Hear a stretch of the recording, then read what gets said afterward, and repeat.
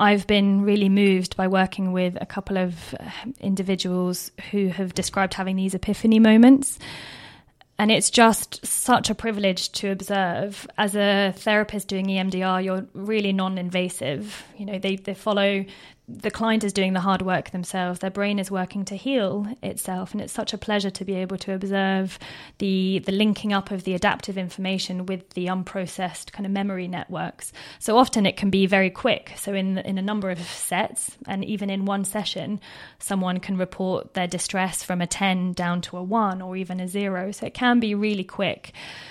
And what's even more remarkable is sometimes as a clinician using EMDR, the client doesn't have to talk about their traumas. You know, you don't have to describe in detail, which is often very helpful for someone who might feel quite ashamed of what's happened to them.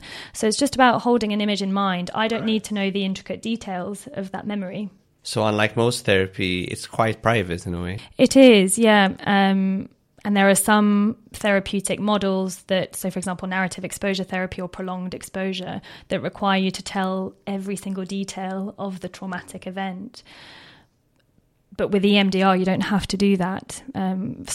Some people have shown a preference for being treated with EMDR over something like trauma-focused CBT or prolonged exposure because of that privacy, you know, and sometimes shame can really get in the way of us sharing our experiences with people. So despite me not necessarily knowing 100% of the details of someone's life history, just being able to observe the transformation in them and started thinking about themselves in different ways or relating to the traumatic incident in a different way is really empowering for them and such an honor and privilege. You are listening to the Thinking Mind podcast.